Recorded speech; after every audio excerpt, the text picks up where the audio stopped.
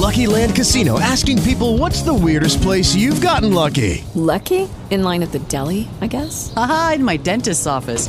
More than once, actually. Do I have to say? Yes, you do. In the car before my kids' PTA meeting. Really? Yes. Excuse me, what's the weirdest place you've gotten lucky? I never win and tell. Well, there you have it. You can get lucky anywhere, playing at LuckyLandSlots.com. Play for free right now. Are you feeling lucky? No purchase necessary. Void where prohibited by law. 18 plus. Terms and conditions apply. See website for details.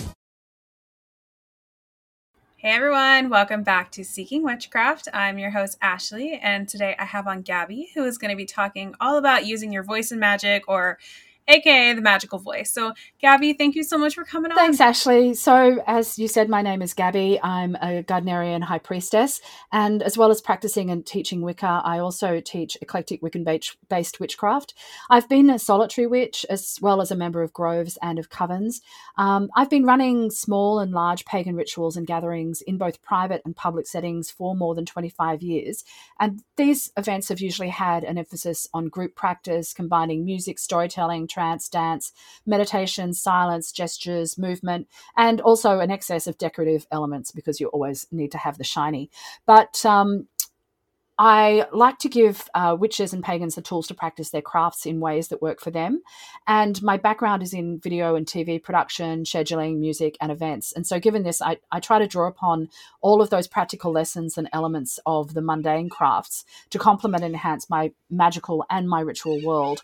And just a heads up, I'm not a professional singing teacher or a vocal coach, but I am an experienced ritualist, witch, and singer-songwriter. And I try and weave music into most of my rituals and magic. And as everyone can hear, I am also Australian, which means that I circle backwards and my elemental correspondences are upside down. But I did translate things for everybody, so hopefully it will all make sense and you can understand me. Oh, yeah, I think we'll be able to understand. But, actually, that might be something new for the listener. So could you explain what you mean when you say that you circle backwards compared to us in this hemisphere? It's all to do with the directions and the apparent movement of the sun through the sky. So for the northern hemisphere, which is most of the time you would be going clockwise, and for us we would be going anti-clockwise.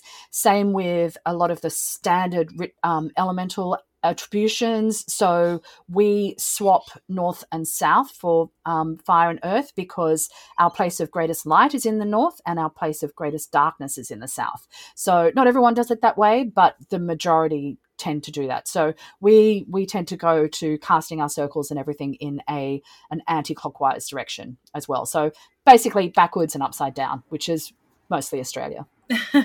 Well, thank you for explaining that. I as you said that, I was like, oh gosh, I think we should probably get into that. I'm not sure if everyone has heard of that concept before.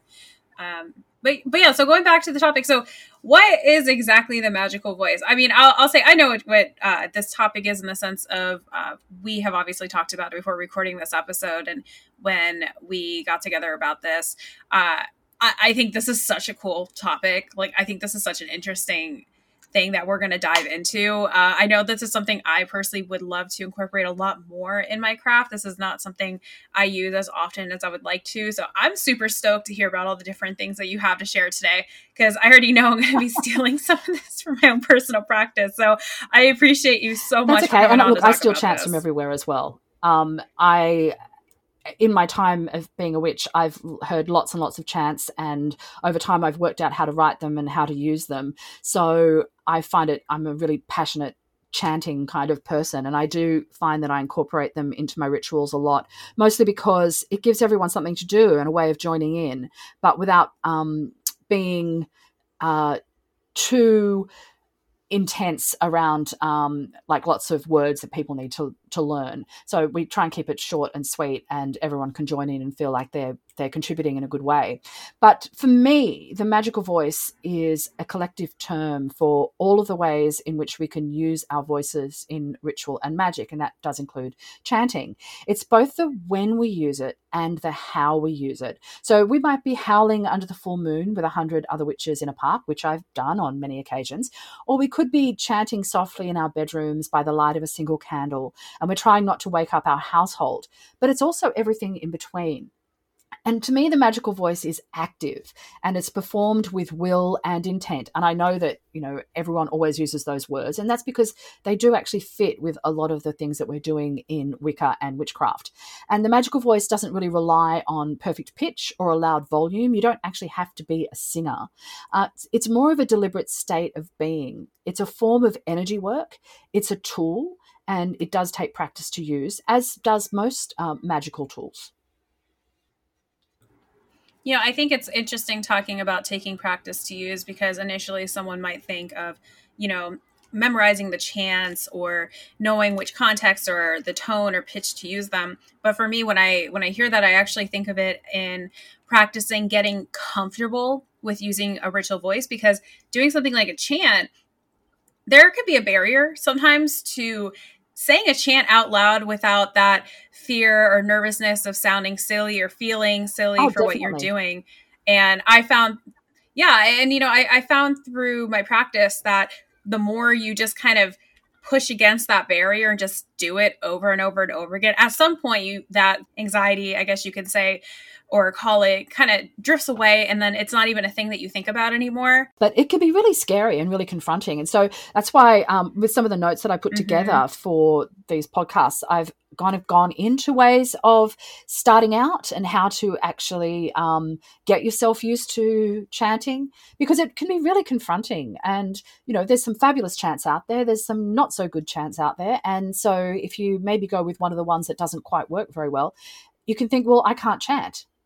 But you really can. It's just a case of learning how to use the magical voice, just like you'd learn how to dance in a circle. I mean, it's all basically just building up skills and building up our use of particular tools in our ritual practice. Definitely. And, actually, you brought up a good point. We should probably mention this now at the beginning of the episode. We are planning to have a part 2 to this episode, because Gabby has pulled together so many amazing resources and information for this that I was like, we can't do this in one episode. I don't want you to cut anything out because this is so good. So let's do 2. So stay tuned. There's definitely going to be a part 2 to this one. I just basically sent Ashley a brain dump. So you'll just have to all deal with that. A musical brain dump. Yeah. It was all fabulous. It was amazing. I was so impressed, and I'm still so impressed. But yeah, anyway, that's sorry. okay. Take it, I just wanted to go into I did mention that that magical voice is an active thing. So I thought I probably should explain a bit about passive and active, because it is something that we use in rituals, and identifying that can actually help you. So as an example of the difference between passive and active, say we're singing along to our favorite playlist, or we're attending a concert. I'm actually going to a concert tonight, so this will be great. I haven't been to one for a while. So it may feel magical and special when we're singing along, but it's generally a passive act, because we aren't usually singing with the magical voice unless we're willfully channeling the energy of the song to some particular purpose. So there are heaps of songs that I've sung along to as I did the washing up, or I swept the floor, or I danced around the kitchen. It's a great way to pass the time doing mundane things. And I listen to podcasts when I'm cleaning, or I sing around the kitchen, or I listen to playlists. But I've also sung those same songs in a ritual setting. And the difference is actually palpable, because I'm singing along with intent and focus, and I'm deliberately using my voice as a tool to raise and channel the energies by my will. So it's a deliberate act. And I'm not saying that you can't sing along to a great playlist whilst you're cleaning and making it magical at the same time, just that you have to actively choose to make it magical. And yes, I do have sweeping chants and songs. And if we've got time, I will chant one at everyone a bit later, because I do have sweeping chants. But also, as a full disclosure, in case, people listening are thinking, I'd be too embarrassed to chant things, I'd be terrible, as Ashley, you were saying before. My take is, don't worry about it. Dancing around a kitchen, singing, doing lots of things by yourself, that's fine. That's how you actually get used to doing it. Don't be embarrassed. I've written many rituals whilst I've danced around my kitchen. I plot the energy patterns by drawing them and then dancing them, and I sing them. My phone is full of little weird vocal sketches that I might want to use for a chant or a spell. And I want everyone to understand that writing and performing chants takes work, and witchcraft is an actual craft. So we need to work on our techniques. And sometimes that means learning a chant or an entire ritual whilst we're washing up. And I've done lots of things where I've taped ritual scripts above my sink. So I'm learning the ritual as I'm washing up, or or cleaning or sweeping or something. So it just takes time. You're not going to be brilliant at it as soon as you start, but it's that choosing, as with all things in magic, it's choosing to actually do something, choosing to start something, choosing to use a tool. It's not just accidentally waving a wand or accidentally singing a note and creating magic, as much as we'd all probably like to be Wingardium Leviosa-ing and everything. It doesn't generally work that way. So we just have to actively choose what we're doing and we practice it, and then we'll get it. Gosh, I may or may not have a couple of those little vocal recordings on my phone that you're talking fabulous. about. of things I want to remember or learn to sing for later or say. And I may or may not have played these on repeat while doing things like washing my hands, doing the dishes, taking a shower. Totally. So this definitely speaks people go to to me. rituals and they see, like, say there's a priestess running a ritual or something, and they're word perfect and all the movements are there and everyone looks like they really know what they're doing, and it's like, yeah, they do, but that's because they've spent so much time chanting to themselves in the car as they're driving to work.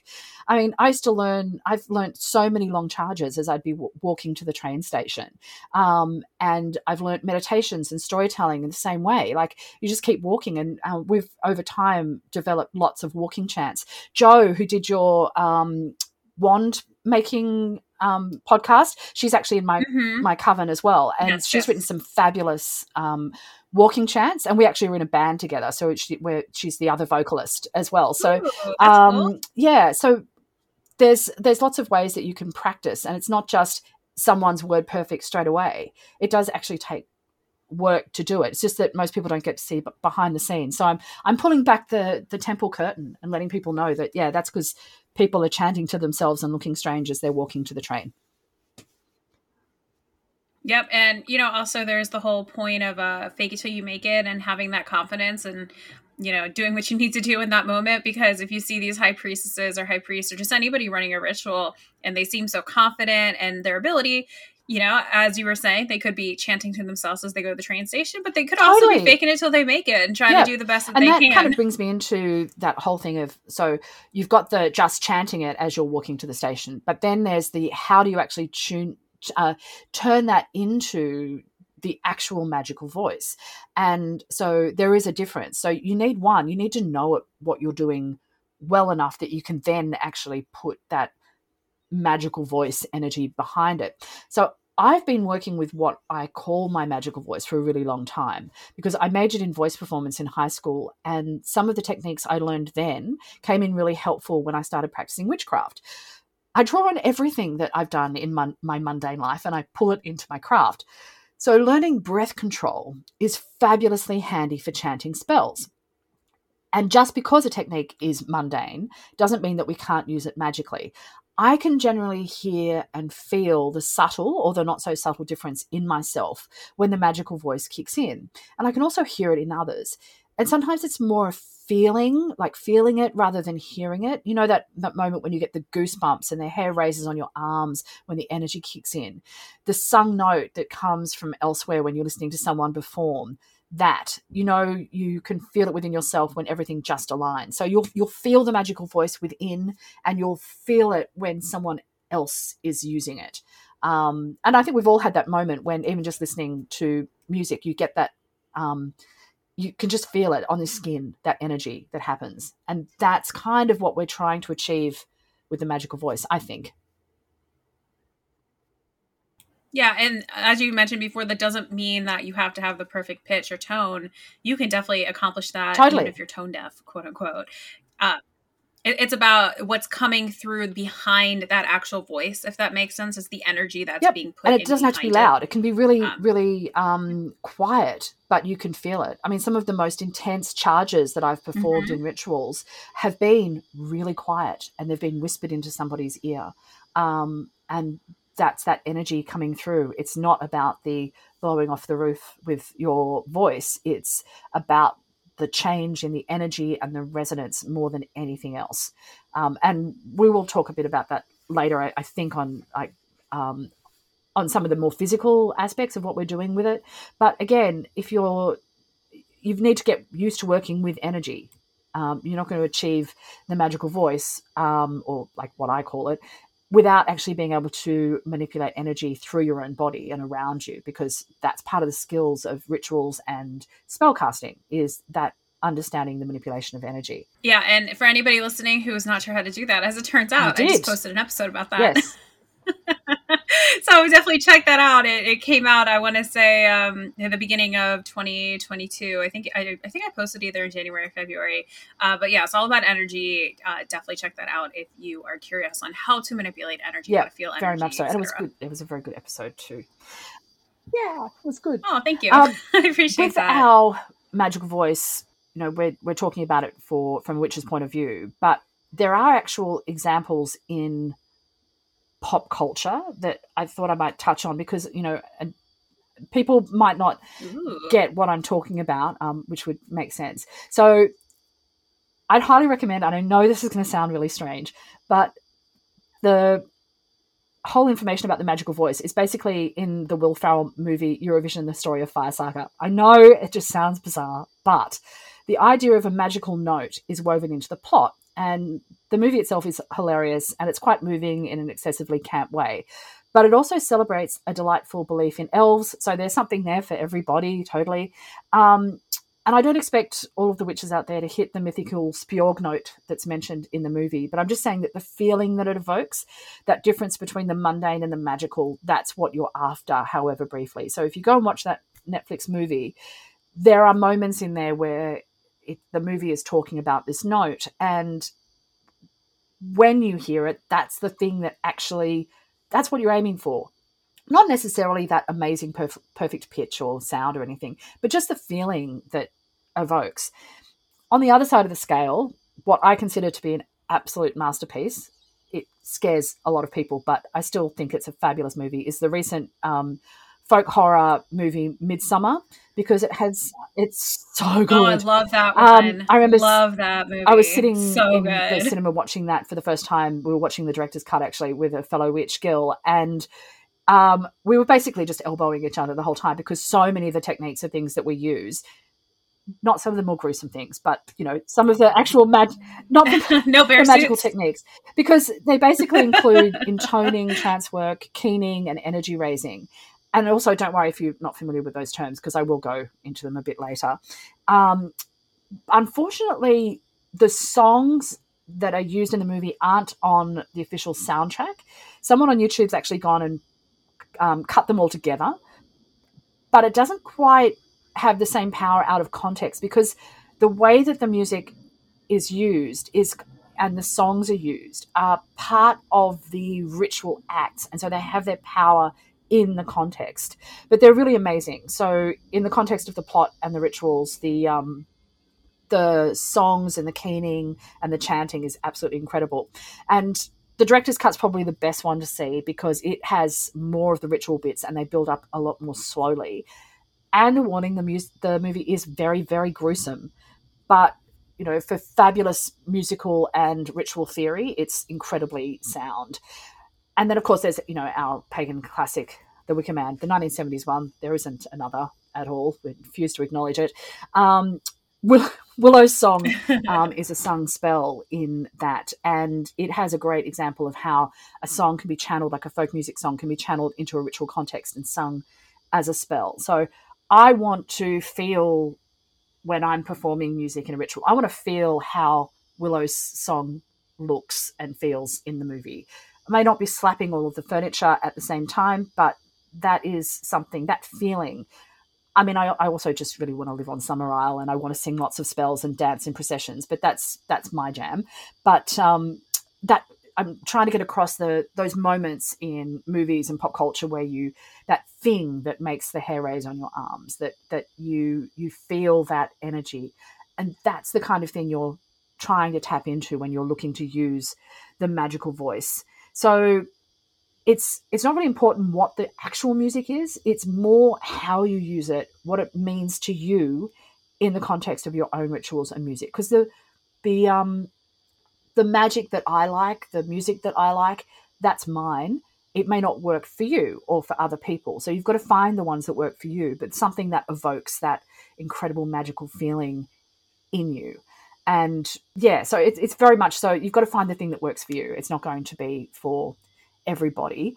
The other one that I wanted to touch on, which is an older one, but about music and energy, that like I've looked at some of the movies, but as I said, I'm going to a concert tonight. If you've been to a concert, you've been to a live gig, you can feel that electricity in the room. It's that energy of hundreds or thousands of people coming together to sing something, and it's incredible, and that's palpable feeling on your skin. And we don't often get to do rituals with like hundreds and hundreds of people, especially not lately, of course, but that feeling, and you can get that from a concert as well, but it is kind of passive. The best example that I can probably think of for how energy is manipulated in a kind of concert situation is, if anyone's ever seen Freddie Mercury's performance with Queen at the Live Aid concert, that back and forth, go watch it if you've never seen it, because it is amazing. I mean, they do it in the movie, but it's not as brilliant as watching the real thing. Freddie Mercury engages the crowd in a call and response, and you can almost see the energy. And he also gets the audience totally engaged with actively participating in the music. And audience participation is something that Queen actually deliberately wrote for, and they explored that. So they were actually trying to get the audience participating, because normally they're just watching. But with Queen, they really tried to do that. And that's some of that feeling that you're trying to evoke. We're not going to be as good as Freddie Mercury, of course. But what you want is when people are singing along, we want to tap into that energy, and we can identify that, and then we can borrow the techniques, because once we can work out what it is that they're doing, then we can start to borrow those techniques. We want to be present in our magic, and we want to explore the ideas of energy manipulation and active participation. And in this case, we want to do it through using our voices. We are taking control and ownership of our voices, of the work, and of the magic that we are trying to do, because we're witches. We're taking control of what it is that we're doing. Gosh, so when you're talking about going to a concert and just being there and feeling that energy and everything, the electric in the air, I could definitely relate to that. And I've also had the experience of not only fully feeling that myself, but actually being on the other side and being desensitized. Because you used to work in festivals, didn't you? Because Yes, I did. I worked in the music industry for over 5 years.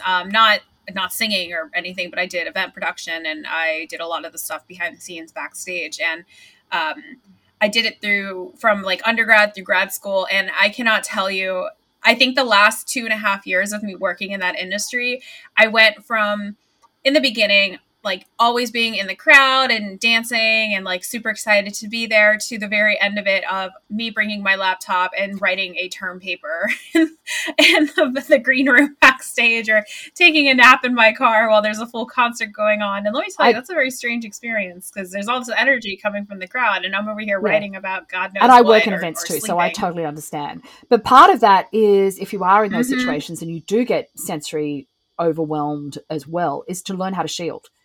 And to also use whatever physical things that you need as well. So it might be that you need noise-cancelling headphones. You can feel the energy, but you don't want to hear it. So there's all kinds of ways that we can work with identifying what works for us. So, yes, you can totally get over being in that concert situation. I totally understand. But also you can use that by going to that to work out what works for you. So do you find that you need to shield in that situation, or do you need to dampen the noise that's coming in? Do you need to sit because the energy around you is too intense that's coming up through your feet? It really depends. So yeah, that's a really good point, Ashley. Yeah, and I've definitely seen people through my years of concerts where there are some people who will just get overwhelmed being at a concert because the energy is so high. I've also seen people who get so into the music that if they're at the front row and like they're headbanging along or something, yeah, I've seen them smash their face into the rail because they're so entranced by the energy and the performer who is essentially directing the crowd that they don't even realize that they're about to. And that's what actually I wanted to talk about, that manipulation of energy via the voice in like a mundane, well, it's not actually mundane. I shouldn't call it mundane because that very insulting. But everything that I've said about performance and manipulating energy is something that you also see in a lot of evangelical and Pentecostal church groups, that people get that buzz, the high of many people singing, that ecstasy. What we're trying to do, and yes, we are using a lot of the same techniques, but don't let that put you off. What we're trying to do is actually own it. We know what we're doing. We're not just trying to push that onto other people. We are owning our own ecstasy when acknowledging our manipulation of energy, because it's often our ritual and magical goal to take that raised energy and to focus it. And we're doing it with consent and with will. So don't let the idea of manipulating energy via the voice put you off if you've been in situations that maybe weren't akin to where your heart lies. It's literally what spell work is about. So that manipulation of energy, that controlling it, that using a lot of voices to work together to raise energy and to focus it in a way that is meaningful for the people that are there. It can be used in many different ways. But if it's used with consent and it's used with will and it's used with the intent to do what the witch is trying to do, then that's a great thing. And that's something that we're actually trying to do. So don't be afraid, basically. Yeah, I would definitely agree with everything that you just said. Gosh, it reminds me of, just as a total anecdote, one time I was going to a witch's house and they lived across the street from, I want to say it was like a Pentecostal or a Baptist church. And I want to say it was Pentecostal, because I remember saying to them, I was like, so how is it on Sunday when all of this energy is raised by people who don't know what to do with it? And it's kind of sitting in the air. She's like, yeah, I had to do some things with that. Our pagan folk band used to rehearse on a Sunday morning, and there was a Baptist church across the laneway. So that was always interesting. There would be harmoniums and pagan chanty stuff happening in our garage, and across the way was the choir singing in the Baptist church. And we were all considerate of each other. It was fine, we'd wave and everything. But there was, I'm sure, going down the laneway between the two of those must have been a very interesting concept. Yeah, I mean, churches in general, the energy that they hold are just, it's so varying. I've definitely been in churches before where the second you walk in, it feels very welcoming. I've also been in churches before where I feel like I'm a stranger walking into somebody's home that I don't really know, and I feel very awkward there. Some just have that vibe in general. Also could just be some pagan, who knows? But that's the thing, is you're recognizing that there's something different. So then if you can actually work with that and find out what it is, identify that, whether it's for good or ill, and that way you can manipulate that energy in your own practice. Because manipulate isn't a bad word in this context, because that's actually what we're doing. So it's don't be afraid of using that. We're not trying to manipulate people to our own will. We're trying to manipulate energy, and we're trying to manipulate our spellcraft, basically. But we need to identify it in the mundane world so we can work it to our magical life, I suppose. Yeah. So, we've talked a lot about manipulating the energy and identifying having a magical voice, but what are some ritual or magical situations where we would be able to use our voices? We're doing one now. We are using our voices to speak. Yes, exactly. But we might also be speaking in an actual ritual situation. But most of the time what we're doing is that we're speaking, we're intoning, we're chanting, we're declaiming, and we're singing. And all of these are different types of the ritual voice that we could use. They all have slightly different uses and approaches, of course. But since I'm going to reference a lot of those terms, I thought it might be appropriate to give some definitions, just so we're all on the same page for this. They're not really dictionary definitions as such. They're more basic definitions that work within the context of rituals and magic. So I'll probably call these forms for the moment, just because they're kind of forms of where we'd be using our voices. So speaking, as I said, just talking. In a ritual or a spell, this might be giving an instruction or a statement of purpose. So I am standing here before the altar of X to work the rite of such and such. So that's my statement of purpose. Or I call upon the representatives of the element of fire to cleanse and consecrate this space. We are clarifying what we're doing in the ritual, what we're doing the ritual for, or we're giving instructions to someone else in the ritual space. And of course, we're going to try and do this in a fluid and natural manner, rather than just stopping in the middle of reciting an Orphic hymn and asking someone to pass the salt. It's all about the context. We're still using our voice, but we're probably not using the magical voice, even when we're giving an instruction in a ritual. Then we have a drone. And a drone is usually a single held note for a whole piece of music, against which a melody is sung, hummed, or played. And drones can be produced by the voice alone or by instruments. They're not very common in modern popular music, but they still appear in folk music. And they can be intensely magical and used to anchor energies. And it's amazing how much power and resonance can be found in a single held note. So I've got my harmonium with me, so I'm going to play that so I can play a drone, but I'll just sing one to start with, which is just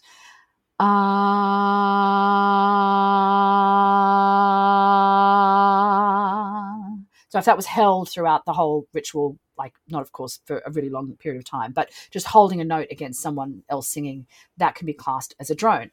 But we can also have it as a musical instrument, and there's lots of musical instruments that make drones. This is a harmonium, which is like a bellows with keys on it. So you can hear the drone coming through, and I'll just sing around it for a bit.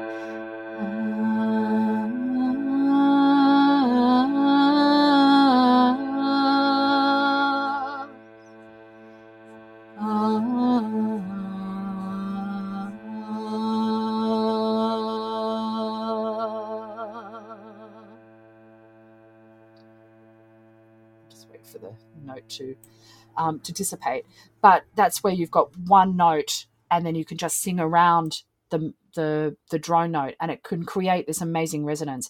And I will go into how we can use drones in ritual a bit later, probably in the next episode, depending on timing. But I just wanted to give an example of what that is. I love drones. We use them a lot. I feel like I was just transported into like a ritual outside, like for the spring with like, you know, a little circle and people dancing around. So that was great. You were using your magical voice real quick. The harmonium brings that out because it's a wooden instrument and your voice resonates with it really well. I'll talk about Shruti boxes at some point, but a Shruti box is a wooden box that has like a couple of little wooden slotted keys on it, some reeds, and a little bellows, and it's like a little upright harmonium, I suppose. But you can hold it, and when you play it, you sing across the top of it, and your voice just resonates. You can see lots of clips of them online. They are fabulous. They're used in a lot of Indian music as well, but they are fabulous because the way the voice works with the wood, it's like if you're singing against a recorder, like not the recorder that you do in school, the plastic thing, but a proper wooden recorder. There is a sound that happens between that and the human voice that is absolutely amazing. I'm really lucky that there's someone in my band and in my circle who plays old recorders. And so they're amazing against a drone in ritual. It's like, we just happen to be really lucky. We have a lot of musicians. There's also intoning. So I keep mentioning that. It's similar to a drone in that it usually involves a held note. It's mostly a word or a short phrase that's drawn out rather than just a sound. So intoning is often used for names. So if you read an instruction that says, vibrate the name of X, it's usually referring to intoning, not always, but most of the time it would be referring to intoning. If we're singing a note against a drone, or rising up a scale, we might call that intoning too. So what I was just doing with the drone, I'm probably going to call that intoning. I'm singing around the note. But most of the time it's just holding one note with a name. So in our rituals, we often work with the kings of the elements. So we might intone the name of one of the kings. So in this case, Peralta. So I'll just intone the name Peralta and you can see what I mean. So this is a case where you would probably use the magical voice. I don't know if I'll get to it because, you know, there's a lot of stuff to talk about and I probably don't want to use up my short stash of magical voiceness. So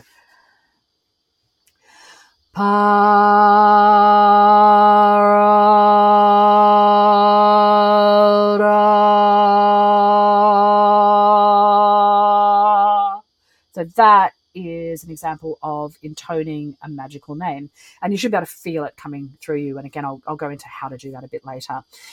We ran a welcoming opening ritual for a gathering a couple of years ago where each person intoned their own name at the same time, magically announcing that they were present. And it was fabulous because it produced an amazing wall of sound and energy, because names have power. So intoning them can be an interesting and useful magical technique. chanting is something I keep mentioning as well. So a chant is either spoken or sung, but usually it's a short set of lines or stanzas that are repeated, as opposed to something that I'd probably term in this context a declamation, which is a statement of purpose, such as a call to the Sabbath, a poetic story of purpose of the ritual, an evocation and invocation of deity or spirit, a charge, which is speaking the channeled words of a deity or spirit. And a declamation can be spoken or sung. It's a whole piece, not repeated short phrases most of the time. But we often say we're chanting when we actually mean that we're declaiming, mostly because we're trying to differentiate between what we're doing from just plain speaking to using the magical voice. So think of a declamation probably as a long form chant.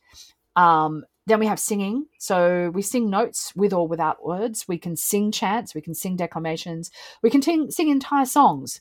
We can sing a cappella, which is without accompaniment, or we can sing it with music. But when we use our magical voice is just as important as the form that we are using. And so commonly we'd use our voices for instructional purposes. So I talked about that before. So we would actually be speaking instructions, unless you were doing spellcasting the opera and singing absolutely everything. We're not really using our magical voice when we're just giving instructions in a ritual. And then I mentioned short form chants. So they would be things like prayers or offerings, power raising, spell work and magic, statements of purpose, and calls to ritual, like a short statement of purpose. Then our long format pieces could be, if we're making an offering that's a bit longer, or a dedication, invocations, charges, celebratory poetry, prophecy, actual declamations of something, and storytelling. So all of these can be things that are pre-written or performed with inspired utterance, so ad-libbed. It really depends on your personal style. Some people are really good at ad-libbing in a ritual, others not so much. They need to have something pre-written. You do what works for you. Did you want to comment on any of that, Ashley, before I kind of go into some of the like little techniques and elements of like ritual or anything? Have I confused everything? Oh, no, that was all fantastic. That was a lot of great information. When you first started talking about how using your voice as a form of magic, I could not help but think of the quote from Harry Potter, which completely wrote itself and has no author at all, where Dumbledore says that words are, in my not so humble opinion, our most inexhaustible source of magic, capable of both inflicting injury and remedying it. And yeah, I know it's Harry Potter, it's a book series, it's fiction, it's not real. We don't fly on broomsticks or go to Hogwarts. I have used music from Harry Potter soundtracks in ritual. I have chanted things from Lord of the Rings in ritual. I'm all for incorporating pop culture into things. Happily do it. And I was going to talk about that a bit later, of like where to find your inspiration and use things that work for you, especially when you're starting. Use stuff that you're familiar with. Very much so. Yeah. And honestly, I mean, it's true. Like, words are magic. And if you don't believe me, I mean, you can go up to somebody and just whatever you utter out of your voice can completely make or break their day. You can go up to them and give them a huge compliment, and that can make them happy. Or you can go up to them and say something not so nice, and that might destroy their whole day or week or month. Like, you don't know. Words have power. Please don't do that. Be nice to each other. Be kind. But yes, they do have power. Exactly. So your voice is absolutely one of your most basic and biggest magical tools that you have. And that's why we need to learn how to manipulate them well and to use them. I'm not going to say use them for good. You can use them for whatever purpose you want. But just knowing how to use it and knowing that what you do will resonate on the astral for a while. So do stuff with purpose. The techniques for using the voice in ritual are mostly the same whether you're working by yourself, with a couple of other people, or with groups. So it can be just a bit harder to add in harmony and drones if you're by yourself, but it's not impossible. Like get a harmonium or a recording of one, and you can do harmony and drones by yourself. I have a 4-track recorder on my phone, so I just harmonize with myself all the time. But that's just because I'm a bit of a nerd when it comes to that. I often use recorded music to support my magical voice, even when working with a group. As I said, like using bits from Harry Potter and from Lord of the Rings. If you find the pieces that work for you, that speak to you and bring your whole body and magical being into alignment, then they are brilliant to use for both solitary and group work. It needs to speak to you on lots of different levels. So I do have lots of examples of chants, snippets of songs and intoning to share, but I thought it might be a good idea to briefly touch on a basic outline of what I call the elements of Wiccan-based ritual. I know not everyone is Wiccan or Wiccan-based that's listening to this, but I just thought I'd give a bit of an outline, just because there's a whole lot of different bits of chanty bits and songs and intoning that can be used in different parts of a ritual liturgy. So if we understand those, then we can work out where it is that we're going to use certain pieces. So these are some examples. So elements of Wiccan-based ritual would be a preamble or a procession or a call to ritual. So the thing that happens before the ritual starts. It's that getting people into that magical mindset. Then creating sacred space or circle casting, power raising, a ritual statement of purpose, which is different to one that you'd be doing right at the beginning. It's like, we're here to celebrate this, come along.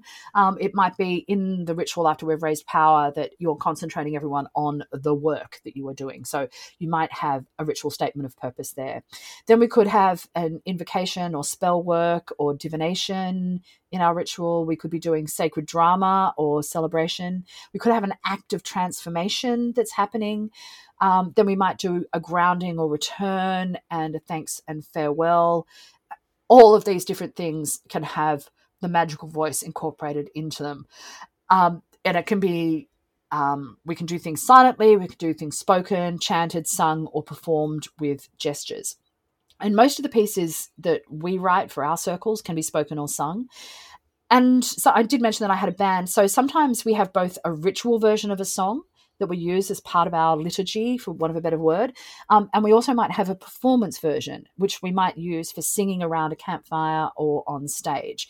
But you could also go the other way, and you can use beloved lyrics or songs as part of your own ritual. So it's both. Use what works for you, really. Sometimes it might be that you're writing something for your ritual. Another time it might be you're using that killer soundtrack from a fabulous movie that is going to inform what it is that you're doing.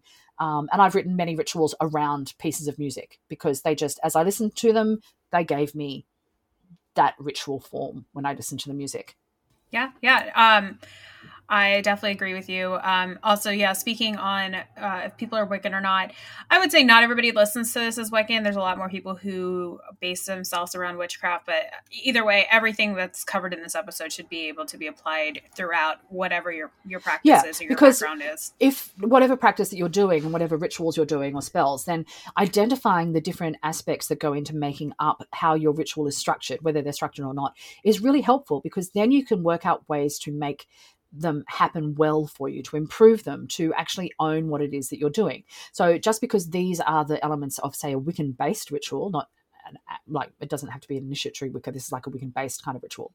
By identifying those, I've worked out where and how I can work out what I'm doing in that ritual. And I know that I want that these to be very specific sections, or I want them to all carry over into one thing. It might be that we're just using one piece of music for the whole ritual, and so everything flows naturally into each other. It could also be that I need very specific sections in the ritual, but I can't do that if I don't know what those sections are to start with. So it's knowing your own ritual formats is really, really good, because then you can work out when you're going to use the magical voice or when you're not.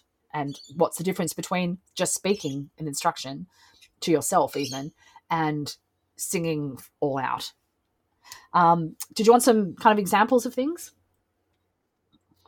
Okay. Oh my gosh, yes. You know, I started off I started off saying that, you know, I do a lot of working out stuff when I'm kind of cleaning or washing up or something. And I did promise a sweeping chant. So I do have one. Chants should roll off the tongue. And I'm going to get into accents and things a bit later and working out what works for you. But if you keep repeating it over and over, fast and slow, and it still stays the same, it still works for you, you can still say it well, then your chant will work. If it falls over and gets too run into each other or becomes a tongue twister, then it probably won't work. Chants can just be nonsense words. They can be chants in a different language. They can be used in different parts of the ritual. As I said, if you know what parts of the ritual you want to use something in, then you can write something or find something that's going to work for that section. So the sweeping chant is to be used whilst you're sweeping. It's an active chant because it's being used while someone is moving, and it's very descriptive of what's happening. Because it's an active chant, because we're sweeping, it needs to have places where you can breathe, and it needs to be short and sweet and something that can be chanted over and over again as you're moving. If it doesn't have a rhythm that works with the action that you're trying to do, then it's not going to work for sweeping.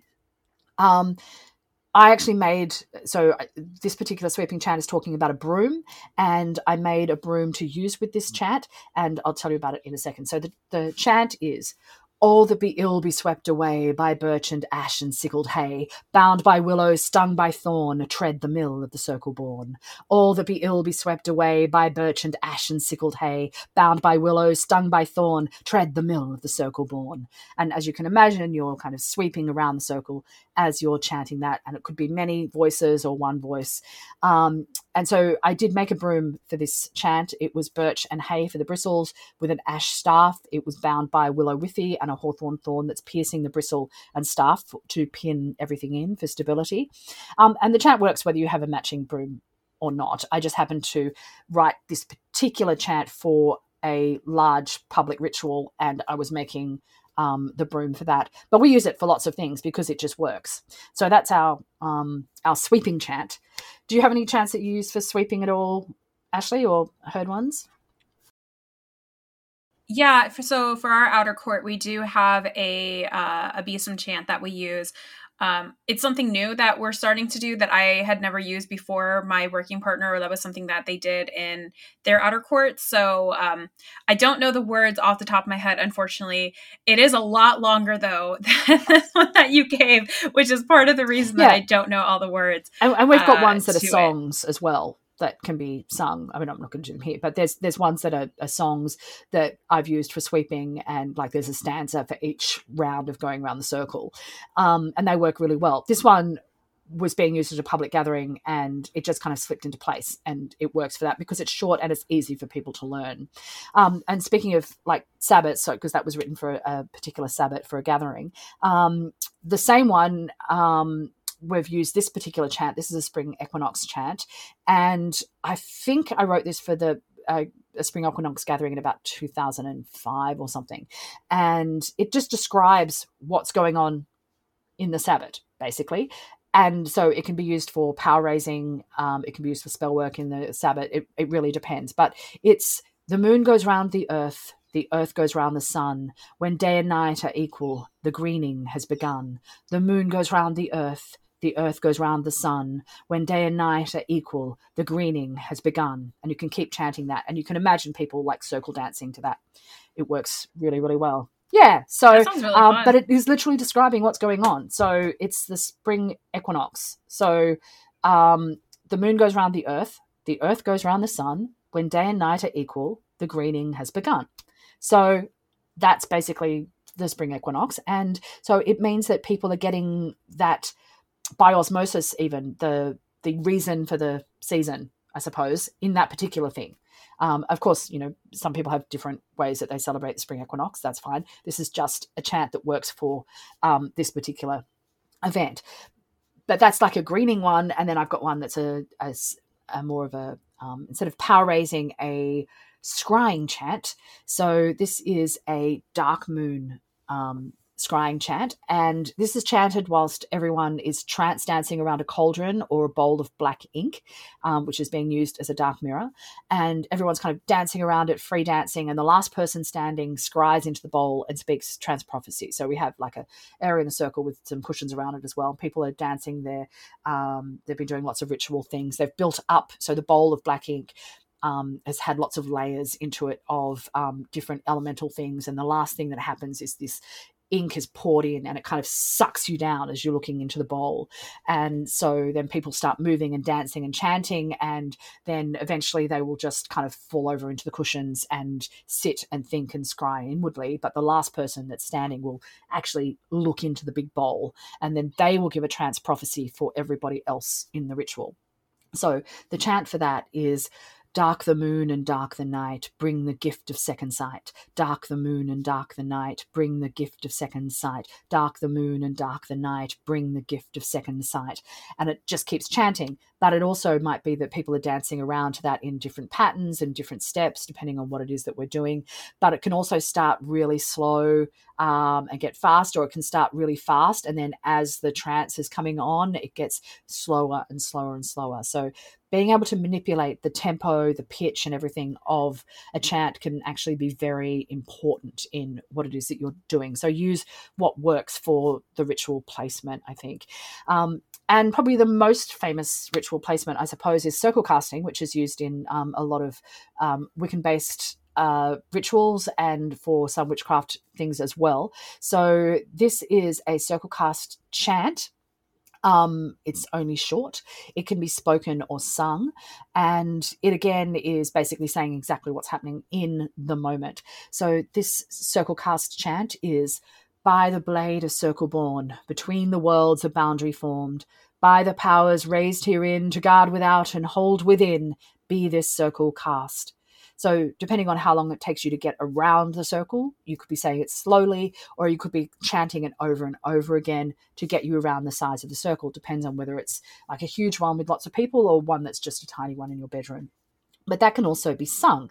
So, and it has a slightly different feel to it when it's sung, which is, by the blade a circle born, between the worlds a boundary formed, by the powers raised herein to guard without and hold within, be this circle cast, be this circle cast. So that's the circle cast song. I've got a couple more chants that move from chant into song and then change their nature. But did you want to talk about any examples of any of those at all, Ashley, before I move on to the big one, the big magical voice piece? No, you were doing a fantastic job. Please keep going. I'm over here writing notes like, man, that scrying thing's really cool. And like, oh, I never thought about singing as I go around the circle. Like, no. Please keep passion. Going. I'm loving these and taking notes. One of these days I will write circle casting the opera, but so this is a famous song, but there's a lot of different versions of it. So this is about sacred drama or transformation, and it's a piece that has the same tune, but it evokes different emotions and it has a different rhythm. So we're about changing the musical style to suit the ritual purpose. So happy versus sad, same tune, different rhythm. Okay, so the first example is Midsummer Song, which is Oak and Ash and Thorn. It's based on the 1906 Kipling poem with the tune by Peter Bellamy, and it's just a famous bit of it that is used. So one that people would be familiar with, which is, oh, do not tell the priests of our dance, for they would call it a sin. For we have been in the woods all night, a conjuring summer in. We give good news by word of mouth, good news for cattle and corn. The sun is rising up in the south by oak and ash and thorn. Sing, oak and ash and thorn, my boys, all on a midsummer's morn. Surely we sing of no little thing with oak and ash and thorn. And it weirdly took me a while to realize that the autumn equinox song that we used in the first grove that I joined was really just using alternative lyrics sung to the same jaunty oak and ash and thorn tune. These lyrics are, of course, more suited to a harvest festival, and I don't know who wrote them, but they go like this, using the same tune, which is, John Barleycorn is cut down dead, it is his time to die. The sun that warmed our summer days no longer is so high. We praise him and our God is fair, we thank them for the corn. We gather in the harvest now and leave the fields forlorn. And then we have the other version. Now, this is a dirge version, which a friend and I wrote it, like we reworked it, and it has some haunting harmonies in it. And we used it for a ritual because the jaunty tune of the autumn version didn't really work when what we were doing in the ritual was a drama enacting the killing of the Corn King. And this bit is really a mood, and it's suited to the magical voice. So normally I'm doing it as a kind of invocation-y thing. It's a transformation. We, in the ritual, would be mourning the king. So we might have been dancing around him and someone comes up to him with a sickle and it's put to his neck and someone else splashes him with like tomato sauce or wine or something, and he falls to the ground and is covered in a cloth. And we're ritually mourning and keening for John Barleycorn being cut down dead. Celebrating it at the same time, but also mourning. So this is how we can take one piece of music and change it to suit a ritual purpose. So John Barleycorn is cut down dead. It is his time to die. The sun that warmed our summer days no longer is so high. We praise him and our goddess fair. We thank them for the corn. We gather in the harvest now and leave the fields forlorn.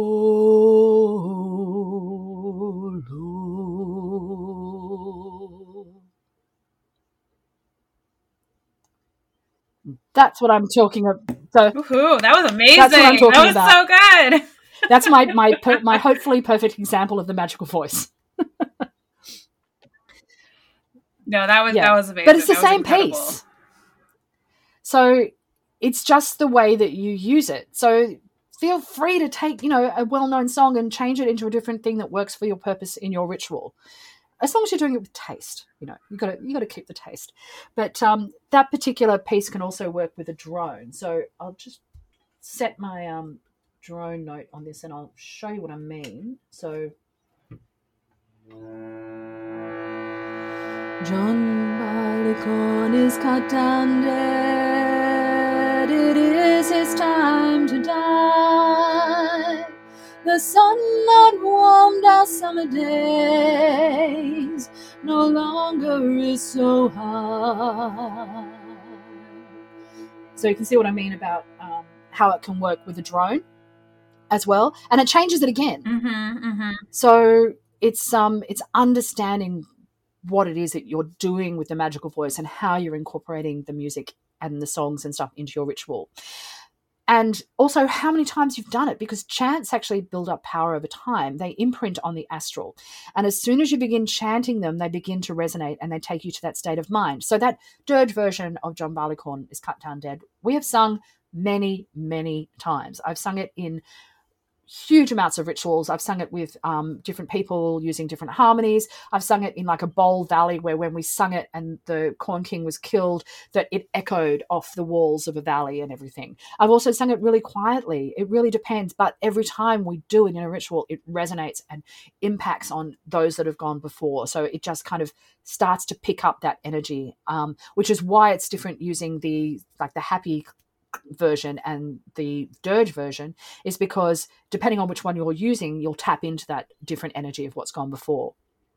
So as with quite a lot of ritual elements, if you have ritually repeated an action so many times that just the act of starting it puts you into that magical mindset and space, and the magical act, in this case a particular chant, becomes the trigger.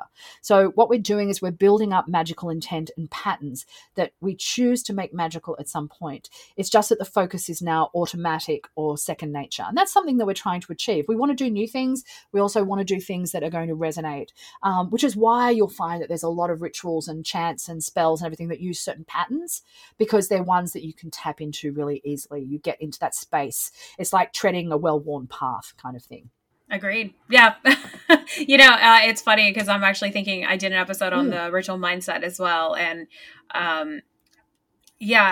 definitely, like, these are definitely ways that you can use to trigger yourself to get into these mindsets.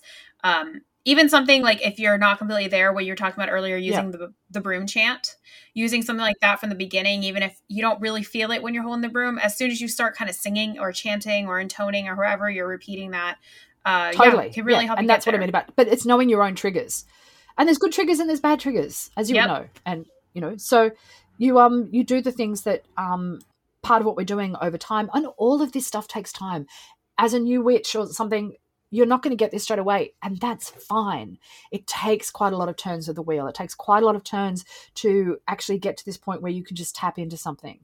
And that's what, when you're working by yourself or you're working with a group, that you have these internal triggers that you build upon and that you actively create and cultivate so that you can go into these things. That's why it looks really easy for some people, but it wasn't in the start. Everyone had to try. It's just that over time you get established patterns that you can work with as well. And then when you break those patterns, that's also really interesting because it changes the energy as well.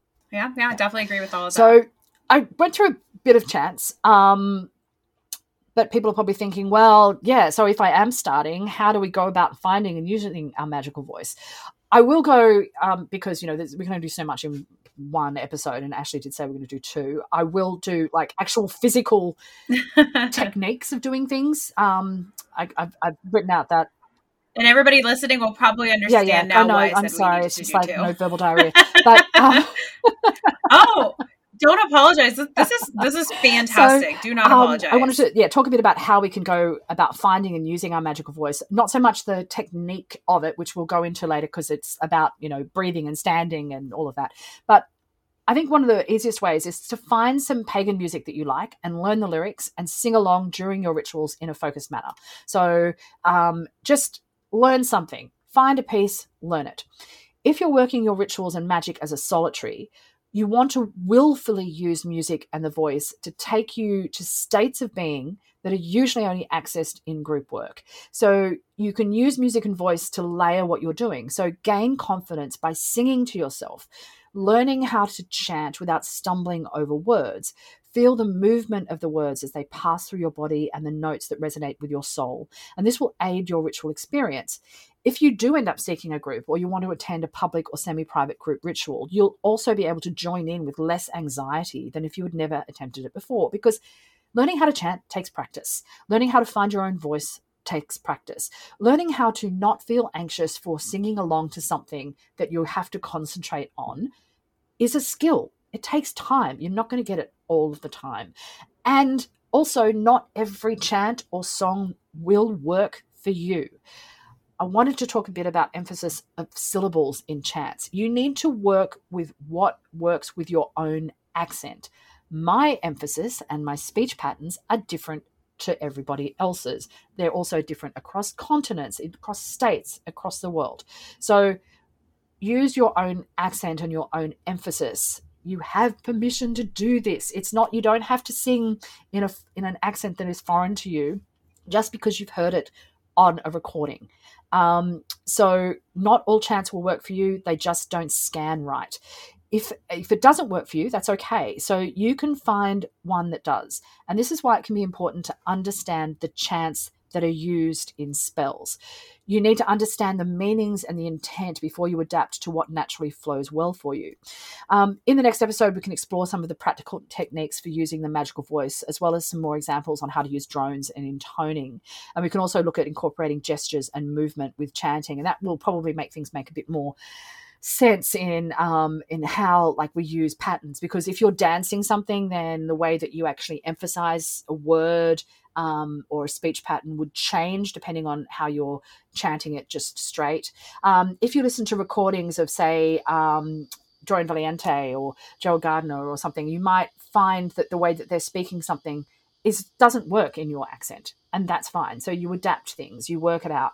If you listen to there's a lot of videos on YouTube about people speaking Shakespearean language, the words of Shakespeare in accents that would have been around at his time. And there's puns that become apparent that you didn't know were there, because if you're speaking with a particular accent, there's words that rhyme or that become puns that in our modern accents we wouldn't be picking up on. So there's a lot of work around that. So, if people can work on different accents and everything for Shakespeare, we can do that in our witchcraft.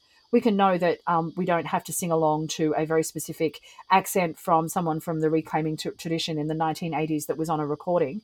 we can use our own accent for something. And I think that's important. So I think people get hung up on something. They're listening to a recording, they're trying to chant something, and it just sounds really silly in the way that they're doing it. And they just get discouraged. Find your own voice. That's perfectly fine, I think. It's your magical voice.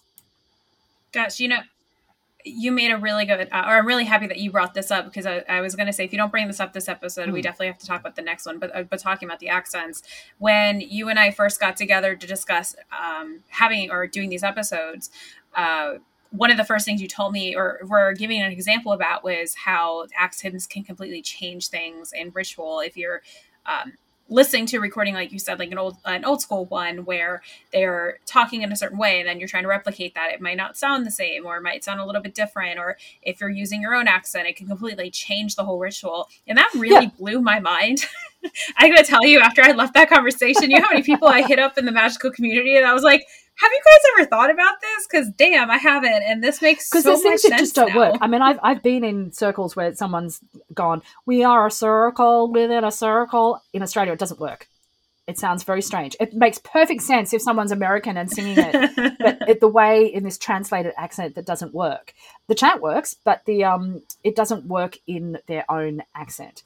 Unless you're doing the whole ritual in, we also do lots of things where we will take snippets of languages that are appropriate to the ritual setting that we're using. And in that case, you might be chanting in a particular accent, but that works within the context of the ritual. It's not, I find that if people are chanting not in their own accent for, it might be a more refined accent than their speaking voice. That's perfectly fine.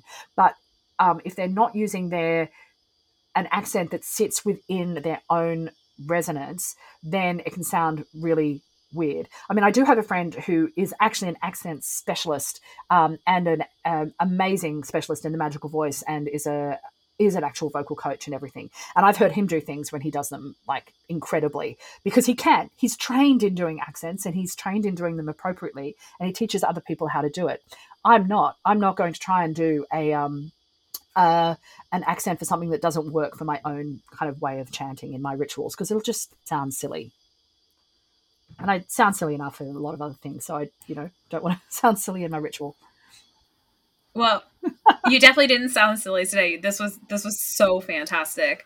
I am really looking forward to everything we're going to cover in episode 2. And I really hope all the listeners are too, because again, like I feel so lucky I was able to have this conversation with you. I'm definitely taking a lot of things from this episode and putting them in my notes of things I need to go bug my magical friends about that we all need to do together. Definitely the scrying thing, for example. Definitely. I just find this stuff fun. Do that. I know it's horrifying for some people, but I just find it fun. It is fun. I agree with you. I think it's a lot of fun. I mean, I'm not a singer. I sang in middle school. I had a solo at one point, but I was an alto. So, the sopranos got all the main things, but it's still fun. And, I'm one of those people I found through my time as being a pagan that I tend to really like the quote unquote cheesy pagan music. And I never thought I'd be one of those people, but man, like that Reclaiming album that's on Spotify with like the tan background, I think from like the 70s or 80s, there's something about that just slaps. And I'm like, it's not that I hate that I like it, but it works. Like, but then you can adapt that for your own thing. It's like there was an album, Ancient Mother, as well, that had a lot of the chants on it. And they were the only ones that people knew because they were recorded, and that's what we had. We didn't have the internet when I started. So it was, you learnt stuff by tape, cassette that everyone had. It's like before CDs. And and then they would get taped and passed around, and that's why they got used at so many different events, because that's what people learnt. And then, but giving people permission just to themselves to actually write their own, I think is important, because people think, oh no, this is established chant, I can't write my own. It's like, I could never do that. And it's like, yeah, you can. I've done whole workshops on how to write chants. Can't do it in this one, of course, but I've got whole workshops on how to write words of power and writing chants and writing invocations and charges and using words of power in rituals and then layering them all up on top of each other, because I just enjoy that. I find it fascinating as a practical and intellectual exercise. Not everyone does. I totally understand that. But if you come to my rituals, you'll probably get thrown in the deep end of chanting something. Yeah, I'm in the process of hosting an outer court with my high priestess Azel from like the Feast of Torches podcast, and him and I, as we're curating some of our outer court materials and for the Sabbaths and such, we have developed different chants that we would like to use. And I was just talking to him the other night about this one chant that we came up with, because I was telling him, I was like, hey, I really want to have some background drumming with this because it's going to be fun and exciting and raise a lot of energy. And so I went on Spotify and I was looking up all these different drum beats and like changing the setting of how fast and how slow they went.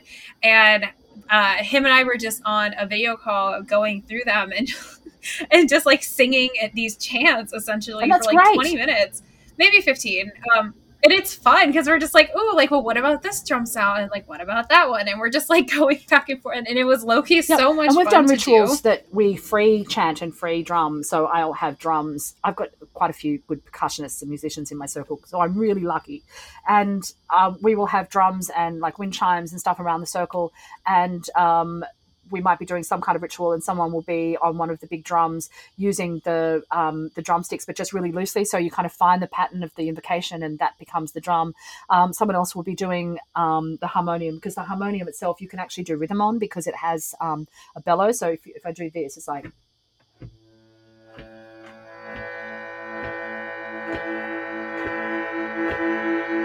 So you can kind of hear that you can actually make it, you can move the bellows in a particular rhythm, so that works well. And we have like a long wind chime hung up on the side of the temple, where as the people are kind of trance dancing around the circle, they might just run their fingers along it, and you get this little note of all the wind chimes going down the scale, or so all kinds of stuff, because it builds this energy, and people find.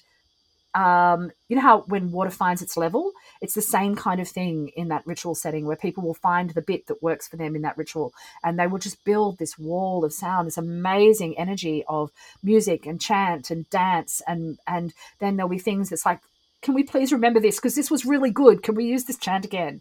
Sometimes it's gone forever and it's just at the moment, but other times it's like, get out of circle, write it down, and keep using it. So yeah, and it's what moves you. There's no point doing it if it doesn't move you and resonate in your soul. Yeah, literally and figuratively. Yeah, I think when I was talking about the quote unquote cheesy pagan music, I think that I had this, I don't want to call it a negative connotation. I think that's a little bit too intense of what I'm trying to portray, but I think that at first I had this kind of like cringe reaction to it, because I felt, I don't know, kind of like weird saying like, we all come from the goddess. I'm like, oh, like it's kind of cringy sounding as somebody who was new into witchcraft and paganism at the time. But it ended up being one of those things that I found when I kind of just lost myself in that chant and like threw myself into it, there was a completely different undertone that exactly had that I did not expect or know. And now I'm like, hell yeah, we all come from the goddess. Like it's a fire ass chant. Like I love it. Yeah. Yeah, so it's one of those things we've talked about a couple times now, of having to kind of get over those insecurities or anxieties of feeling silly, feeling nervous about doing something, saying something out loud or in your mind. That's definitely a real thing, but it's kind of like being an armchair witch. You can't think yourself out of those anxieties. You can't think yourself out of that. And you can make it your own. You can make it your own. If you're feeling that. Like, as I was saying with the three different versions of the Oakenashen Thorn tune, you find the thing that works for you. So you make it and you adapt things for the use that you need them for at that time. I've got songs that I've got 6 different versions of, because they've got different ones with choruses, without choruses, chanted, slightly different tunes depending on whether they're played with an instrument or they're sung. And that's because they're being used in the appropriate way for the time that we're using them. And so that's fine. If it's cheesy, great. It makes it easy to remember. Start there. Yeah, it's one of those things you have to actually just kind of do it and immerse yourself in it. And I mean, hopefully, I don't know. I don't want to come across that I'm dissing any of the songs, because as I've now mentioned a couple of times, I really like them a lot. But I think, getting into this, I was just like, I don't know. But now I'm all about it. Now I'm like, hell yeah, let's have a whole chant episode. Yeah. I love this shit. Like, this is great. And Gabby, you did such an amazing job this episode. I mean, I'm really stoked to do part 2. Fun. Thank you so much for having me on. Yeah. This was such a fun episode, especially hearing you like sing and play different instruments. Like this has been such a great thing. I mean, seriously, I can't thank you enough for this. So I know we're wrapping up the end of the episode. Is there any final thing that you would like to say about anything that we've talked about before we close really. up? I think I've got things that I can put in for the next episode. Just if so, we have a website. We haven't updated it for a while, but there's a lot of chants there and a lot of rituals, and you can see how rituals are incorporated into chant. My group is called Applegrove. The website is www.applegroveonline.com. We haven't updated it for ages, so there is actually a whole new website that's sitting there ready to kind of go live when we finish it. So some of the terminology has probably changed over time, but there's a lot of stuff there, and there's meditations and there's chants and there's songs and there's all kinds of different things where if you want to look at how you can incorporate chants into rituals, go read some of those. It's all Southern Hemisphere though, so you just need to flip it around in your mind. That's about it, really. Great. And if anybody wanted to get in contact with you and ask you a question or anything, just tag me on the Seeking Witchcraft, Witches Seeking Witchcraft Facebook group is probably the easiest because I do hang around there a lot. So just tag me through there and then we can chat. That's probably the easiest, I think. Okay, yeah, and if somebody can't find you, if they want to just tag one of the admins, we can definitely link you up. I'm on the British Traditional Wicca Discord as well under Blaze. Yeah. Oh, okay. I didn't realize you were in the Discord. I'm in there too, but I always forget about the Discord. I don't use a lot of servers at all, so I always forget that exists. I too am on that Discord. Okay. One more thing. So if you had one piece of advice for a beginner, what would you give them? Don't be embarrassed and just do it. And even if you're just doing it in your head, it's fine. But give it a go because it opens up a whole new world of ritual and magical and spellcraft possibilities that you maybe didn't know that existed. I love that. We all have to start somewhere. Indeed. All right. Well, thank you again for coming on. If as we mentioned, there is going to be a part 2 of this, but you can find out more about that and you can get in contact with me on Facebook. I have a Facebook page where I post memes called Seeking Witchcraft Podcast. As Gabby mentioned, there is a Facebook group as well called Witches Seeking Witchcraft. And I have a Twitter, it's @SeekWitchcraft, Instagram @SeekingWitchcraft. And if you'd like to support the podcast and gain access to a Discord page that we do for the podcast, I do have a Patreon. It's patreon.com/SeekingWitchcraft. All right. Well, I hope everybody has a great night or day or whenever you are listening to this. And Gabby, thanks again so much for coming on. I can't wait for part 2. Thank you so much. All right. Bye, everyone. Bye. With Lucky Land Slots, you can get lucky just about anywhere. Dearly beloved, we are gathered here today to... Has anyone seen the bride and groom? Sorry, we're here. We were getting lucky in the limo and we lost track of time. No, Lucky Land Casino, with cash prizes that add up quicker than a guest registry. In that case, I pronounce you lucky.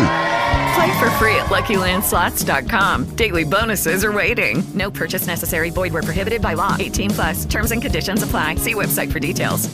Waiting on a tax return? Hopefully it ends up in your hands. Fraudulent tax returns due to identity theft increased by 30% in 2023. If you're in a bind this tax season, LifeLock can help. Our U.S.-based restoration specialists are experts dedicated to helping solve your identity theft issues. And all LifeLock plans are backed by the $1 Million Protection Package. So we'll reimburse you up to the limits of your plan if you lose money due to identity theft. Help protect your information this tax season with LifeLock. Save up to 25% your first year at LifeLock.com/aware.